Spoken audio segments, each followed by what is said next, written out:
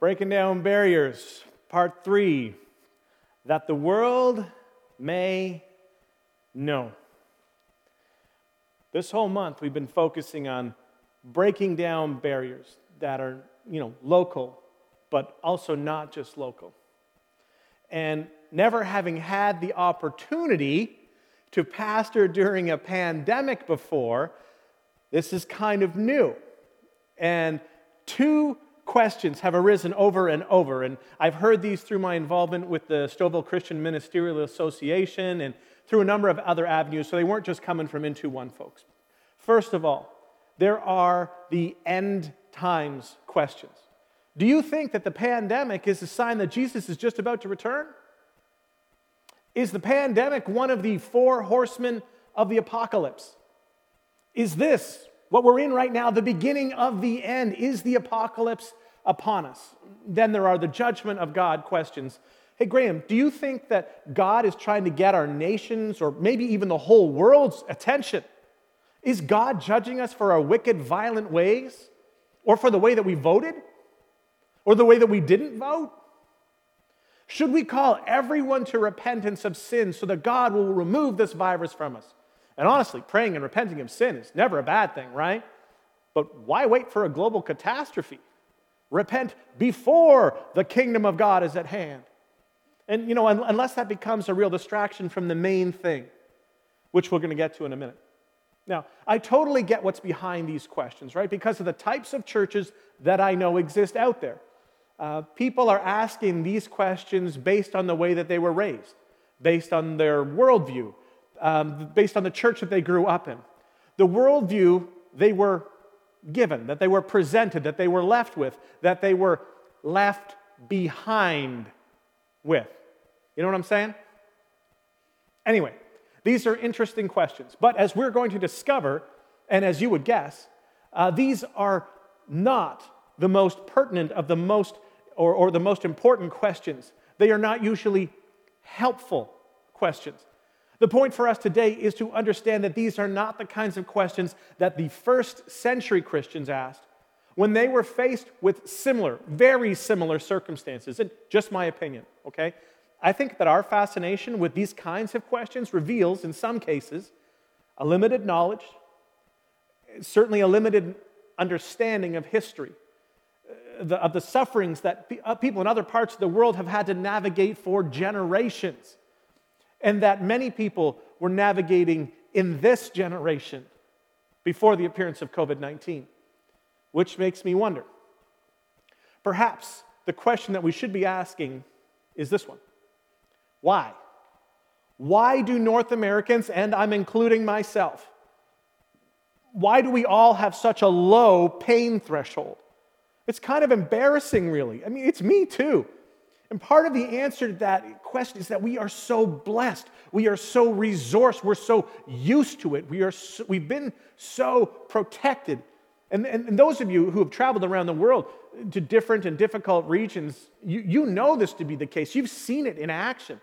We North Americans have very high expectations of how we expect or how we deserve to be treated. We don't want to be told no. We feel like we have the right to do pretty much whatever we want. I want to do what I want to do whenever and wherever and with whomever I want. And I also demand the right to not do things that we don't want to do. You see it in the news every single day around us. We have a low tolerance for discomfort. We have a low tolerance for anyone telling us what to do. We live in an it's all about me-centered culture. A culture that's becoming increasingly more rights-driven than responsibility-driven. When individual rights take precedence over personal responsibility, perhaps the end is near. Perhaps an apocalypse is just over the horizon. Because you just can't. You can't create, you can't pass, you cannot enforce all the laws necessary to ensure peaceful coexistence in a culture where personal responsibility takes a backseat to personal freedom. It just can't be all about me and all about you all at the same time. Somebody has to give. Something has to give. Somebody has to surrender a bit of their personal freedom, or chaos will ensue. And I know this too. The notion of surrendering any personal freedom strikes us against the very things that our culture is built on. But we do it all the time. At least I hope you do. Every time you stop at a four-way stop and you let the person to your right go first. Every time you wait in line at a grocery store. We go out of our way to raise our children to say no to themselves in order to get along with other people. But when I and when you refuse to take responsibility for ourselves, what do? We force somebody else to take responsibility for our irresponsibility. And that can only go on for so long. And all of that, along with all of our varying worldviews and all of our varying theologies, the way that we were raised to see the world, to interpret the world, all of that feeds our curiosity and fascination with interesting, with intriguing discussion topics that are in the end unhelpful. Those questions that are related to the suffering that many of us are experiencing. Or in most cases, most of our experiences anyways, it's not suffering, it's hassle, it's inconvenience that's been inflicted on us by the coronavirus. And that brings us to the point of today's message, and it's this. What questions should we be asking?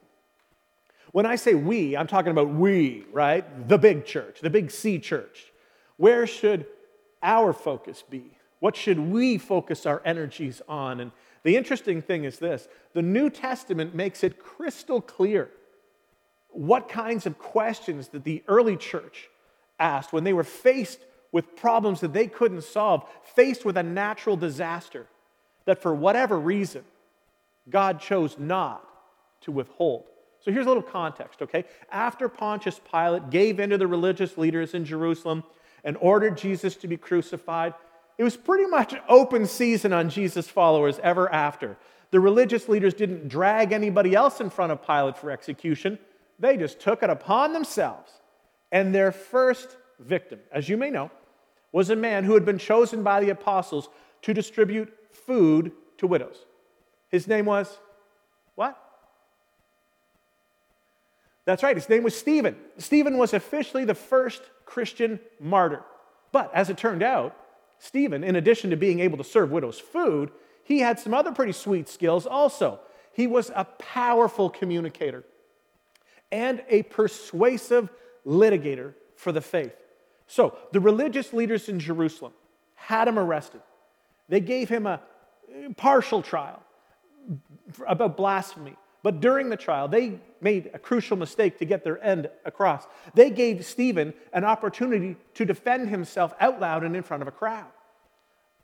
And it was a mistake because his argument for the faith was so compelling that it just made them all mad. And so they dragged him not to Pilate. They dragged him just outside the city gates. And they stoned him to death. Just a horrible way to die.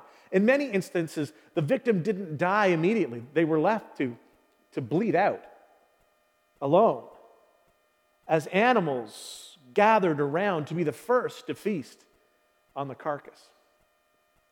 When there were no negative repercussions from Pilate for when they stoned Stephen, the religious leaders, like green light, right, started rounding up all the followers of this Nazarene sect, members of the Way. That's what they called it then. Luke tells us this in Acts chapter 8, verse 1. On that day, a great persecution broke out against the church in Jerusalem, and all except the apostles were scattered throughout Judea and Samaria. They were no longer able to meet together safely. They could no longer meet together legally. And the result, what happened? Well, so the Jesus movement ceased to be. Its leaders were all eventually rounded up and executed. No, not at all. Of course, that's not what happened. This is what happened, just the opposite. Acts 8:4. Those who had been scattered preached the word wherever they went. The fact that they could no longer meet together in Jerusalem did not dampen any of their enthusiasm. It turns out that the persecution served as a catalyst to spread their faith to regions that had yet to hear of the message of Jesus. Now, as you know, if you grew up in church, the chief inquisitor, the chief prosecutor was a man named Saul of Tarsus. Thanks, Griffin, for telling us about him. We know him as the Apostle Paul. He was enthusiastic. He went from house to house in Jerusalem, grabbing men and women out of their homes to be tortured and imprisoned because they had embraced the way, this Nazarene sect or Nazarene cult. And when he ran out of Christians, well, they weren't called that yet, but when he ran out of Christians to arrest in the greater Jerusalem, Judea neighborhood, he got himself deputized to arrest Jesus followers way up in Damascus and to bring them all the way back to Jerusalem for trial. This is just nuts. The trip from Jerusalem to Damascus, just get out your map, right? The trip from Jerusalem to Damascus, one way, would take him nearly 2 weeks. That's how intense he was about putting away, once and for all, wiping clean this Nazarene sect, the way, the followers of Jesus. But, as you know, on his way to putting the way out of business, he was intercepted by the living Jesus. And he immediately abandoned his violent ways. And he joined the losing team that eventually lost their way to victory and shaped Western civilization. And Paul, as you know, eventually went on to write a series of letters that shaped Christian theology for the next 2,000 plus years. So recap, here's the picture. Christians are scattered, smothered, and covered. They are despised and they are dispersed. But what questions are they asking? When they got together, what did they talk about? What was it that concerned them most about their predicament, their situation? What did they focus on in those days? And those are great questions. Luke continues the story, Acts chapter 11, verse 19. Now those who had been scattered by the persecution that broke out when Stephen was killed traveled as far as Phoenicia, Cyprus, and Antioch, spreading the word only among Jews. Verse 20. Some among them, however, men from Cyprus and Cyrene, went to Antioch. Antioch is over 300 miles north, just under 500 kilometers north of Jerusalem. And they began to speak to Greeks also, not just Jews, telling them the good news about the Lord Jesus. 21. The Lord's hand was with them, and a great number of people believed and turned to the Lord. Pause for just a moment. Wouldn't it be great if that was the church's story around the coronavirus? Wouldn't that be great? When those who've been scattered by the virus recognized that they could no longer gather as they had in the past, things had to change. And they looked for new opportunities to spread their faith in Jesus. I hope that's your story. I hope that's my story. And together, I hope that's our story. Anyway, back to their story. It turns out that that so many non-Jews embraced Jesus as Savior in Antioch that the believers in Antioch sent a message to Jerusalem. Help! Hey, we need backup. Send us some help. So the church in Jerusalem, they sent a guy named Barnabas to Antioch to help disciple people, to help teach them, all these new believers. And when he got there, boom, he had an impact. So many more people responded. He needed backup as well. And so he went and he recruited some extra help. Luke says this, 11:25. Then Barnabas went to Tarsus to look for Saul. 26. And when he found him, he brought him to Antioch.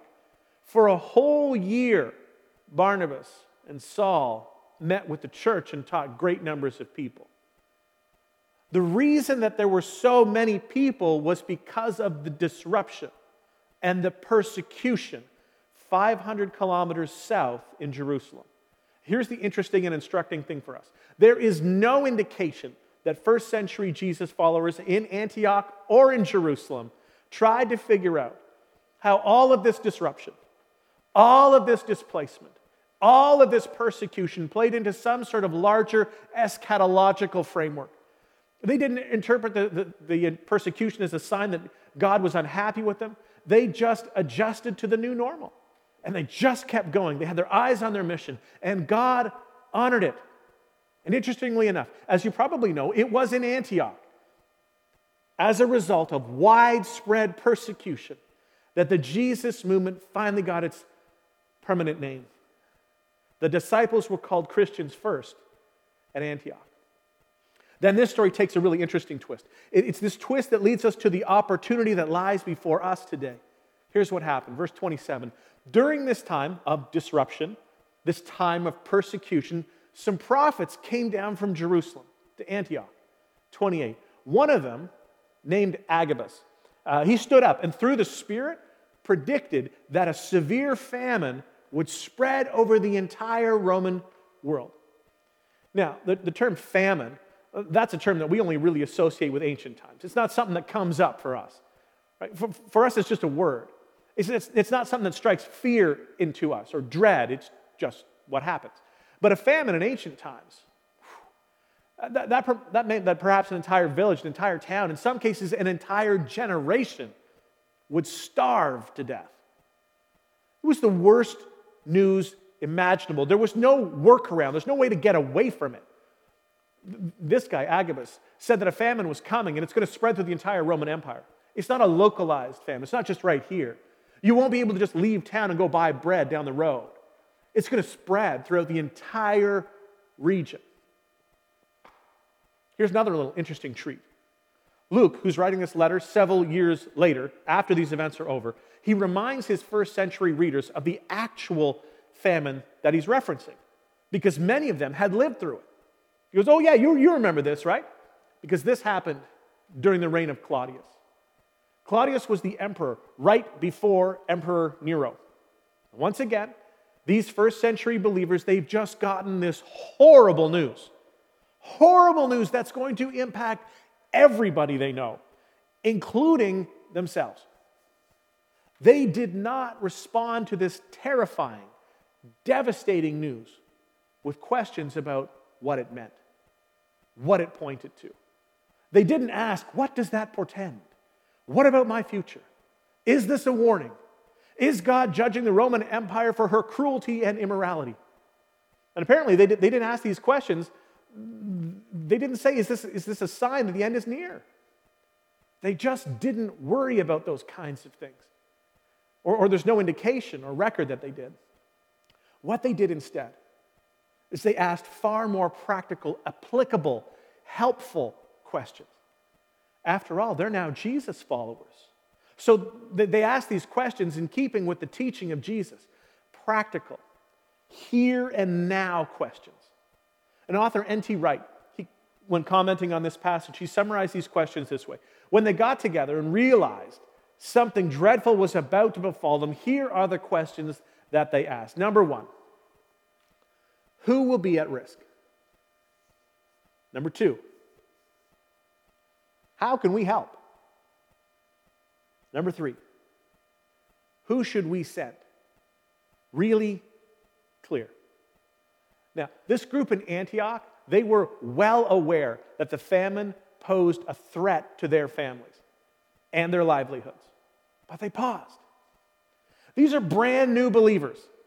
They paused to consider the implications for Jesus followers in other areas that would be harder hit, specifically the plight of the believers in Jerusalem. Because when this famine swept the empire, Jesus followers in Judea would be particularly hard hit because they were already considered outlaws. Most of them couldn't work. They'd been expelled from the temple. They were poor. They were vulnerable. So the believers in Antioch saw this horrible interruption as an opportunity to resource the less resourced Jesus followers all the way back down south in Jerusalem. And instead of sitting around talking about, what does this mean? What do you think about that? They looked around and they got busy. Luke tells us this, Acts 11:29. The disciples, as each was able, decided to provide help for the brothers and sisters living in Judea. 30. This they did, sending their gift to the elders by Barnabas and Saul. So what began was this long process. It's so fascinating to read about. This long process where Barnabas and Saul began taking up a collection for Christians living in Judea, specifically in Jerusalem. And these guys were the gift bearers to make sure that these brothers and sisters that the people in Antioch had never ever met would be resourced during a difficult time that would impact everybody. But And here's the part that's really easy to miss, and I don't want you to miss this. It's really impossible for us to appreciate. Jerusalem is like 500 kilometers away. And to try and give you some perspective on this, if I was to leave from Toronto and to go to New Zealand or to South Africa and back, it would take me way less time than it would take for someone back then to travel one way from Jerusalem to Antioch. If you look at a map, these two cities in ancient times are like an eternity apart. And culturally speaking, they were half a world apart as well. These were Gentiles in Antioch. Gentiles who thought, like most Gentiles do, that the Jews were kind of a strange people, okay? They could have easily excused themselves from any sort of responsibility to help these other people. They were never going to even meet them. They were never going to bump up against them. They were probably never even going to ever go and visit that part of the world. Besides, this was going to be an empire-wide famine. They would be affected as well. They would need to take care of their own. There was something else at play here as well. And it's commonplace for us now. It's commonplace today. It's even considered virtuous now. But it was actually unheard of in ancient times. It did not exist. They created it. Generosity towards someone who could not or would not be generous in return. In those days, that was not considered a virtue. It was considered weak. Why would anyone help someone who could not help them later in return? In ancient times, this is just ridiculous, right? This was a net loss because there could be no return. This kind of generosity wasn't considered commendable. It was just considered foolishness.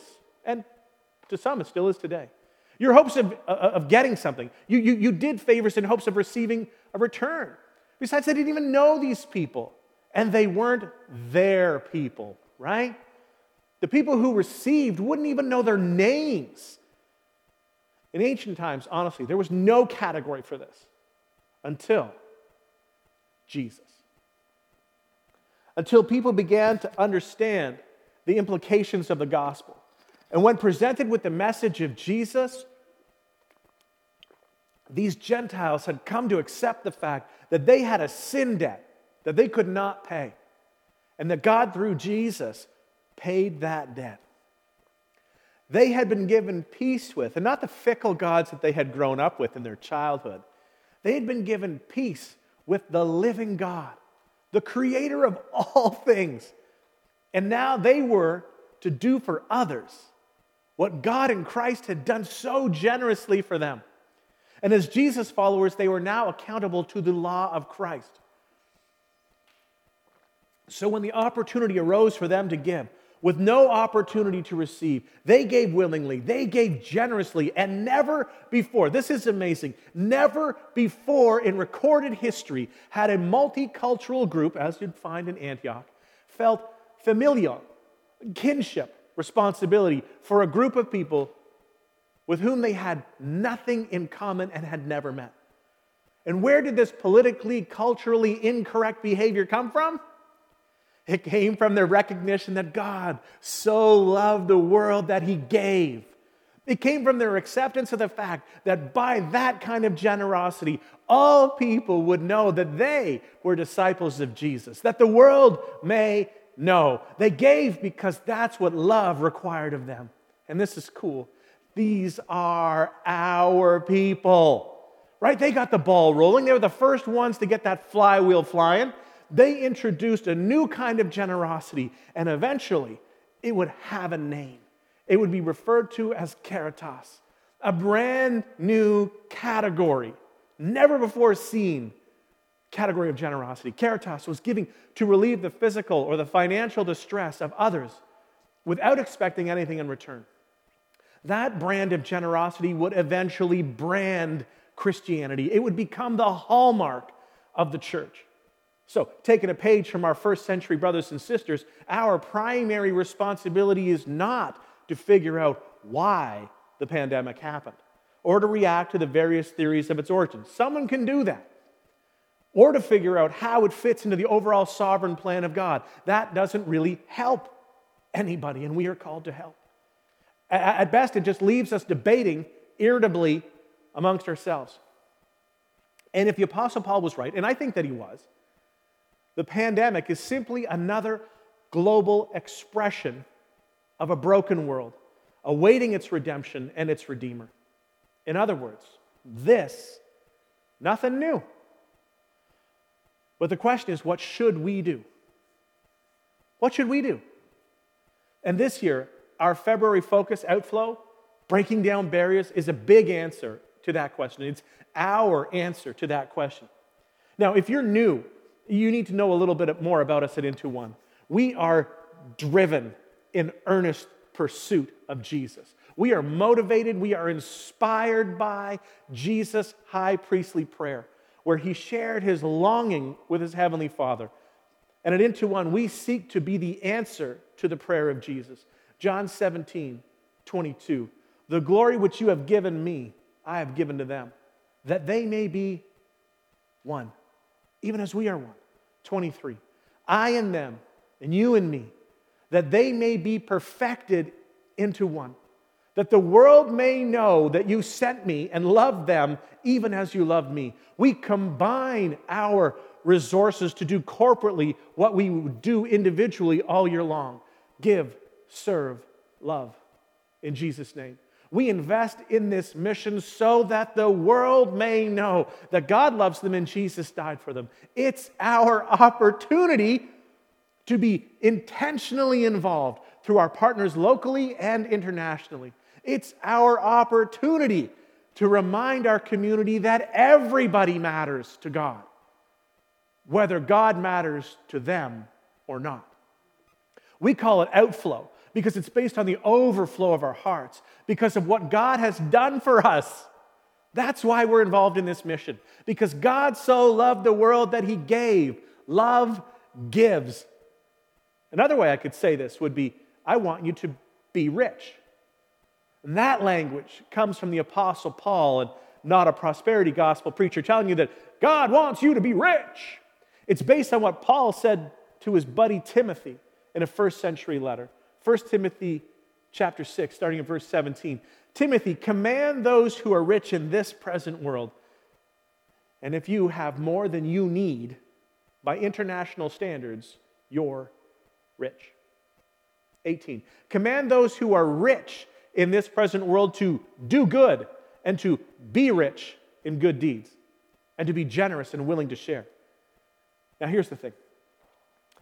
I think most of us want to make a difference, but we don't always know how. Here's a way, and it's a simple way. This is the year of our 10th anniversary. And over the course of our 10 years, I did some quick math. Now remember, I was like a fine arts student and a biblical studies student, okay? So I did some quick math. The treasurer had nothing to do with this math. And you have served, not including me, just you have served over 14,000 hours in all of the different ways that you have served. And collectively, you have given almost $1 million that we in turn have invested into Stovall Ministry and into our international partners, Derek and Bonnie Burnett, Kevin and Carol Lim, and Lisa Brown, Dan and Jenica Van Essen. We do that through the Global Advance Fund and through the Jaffrey Project as part of our home denomination, the Christian Missionary Alliance. We have invested in new ventures, in church plants in our district. We've invested into the Jesus Network, into the Salvation Army, into the Markham Stovall Crisis Pregnancy Center. We have also been partners with and invested in time, treasure, and talent into Restore Canada. Some of you might have been involved in the past years raising money and awareness and walking for Restore Canada in the coldest night of the year walk. That would have been happening yesterday. This year, the Stovall Christian Ministerial Association and Into One will be investing in our own walk to ensure that a much larger percentage of the donations raised will actually make it back to Restore and then back into the lives of our Stovall neighbors who are in need. Mark it on your calendars, and we will tell you about it again later. May 15th, 2021, do good, be rich. Now, it's been the spirit of Into One from the very beginning to partner with and not compete with the fabulous nonprofit organizations in our community and around the world. We work with these partners all year long. We highlight them at different points of the year, but we partner with them throughout the year. Some of the things that we are, through partnership, supporting are food insecurity, mental health care and support, compassionate services, emergency relief and response, education, English language training, microloans, early childhood support, spiritual guidance, prison chaplaincy, just to name a few things. So we are looking at some questions. What would make a big difference for you? And then, what would help you make a big difference? And we're talking to our partners in this. That's the kind of thinking and acting that we want to be involved in. And for this type of ministry, we don't usually set some kind of specific financial goal, right? Just way too many variables in that. But we're going to lay out a goal for you this time. The goal is 100% participation. So what if? What if we each participated? What would that look like? You choose an amount, anything you want. We are simply asking you to engage with this and then see what the Spirit of God might prompt you with. 100% engagement. That's the huge, lofty goal. We're asking that 100% of those of you who can to give. Just add a note to the memo line of your check or on the envelope or in the online giving portals. Just write outflow. All right? We'll know what that means. We've never tried anything like this before. But this year, the need is greater than ever. This can be life-changing for people on both sides of the transaction. It was the first century church that understood and embraced this novel idea that devotion to God is best demonstrated and authenticated through our love for others. It's not what we say. That extravagant generosity towards others is the appropriate response to God's extravagant generosity towards all of us. That shift, that approach, it had a ripple effect throughout the entire Roman Empire. Who would have seen that? And I'm hoping that our generosity in Jesus' name has the same effect on our community and perhaps even around the world. So I would encourage you today to give generously. You choose any amount. Let's show our world that our devotion, that our faith is more than just sermons and songs, and that our church is absolutely not closed. Father, thank you for the way that you have worked, the way that you work in me. Please don't stop. And for my friends, the same thing as well. Keep working in them, transforming them, bringing them to life. There are all kinds of things that we wrestle with in this season right now. And it's tumultuous. So in that tumult, would you bring calm and peace now? That we would be able to see that we have an ability to make a difference in the lives of others. Free us up to do that, God. Any amount. Any amount. 100% that we would engage, each of us, regardless of our age or stage, 100% engagement. Any amount. What could we do? What would it look like if we decided that we believe that you've made such a difference in our lives that we wanted to outflow from us, locally and internationally? Thank you for the way that you've been at work, and please, God, don't stop. Let this even just be the beginning of how you move in and through us. Speak to us today, that you might speak through us later. Pray these things in Jesus' name. Amen.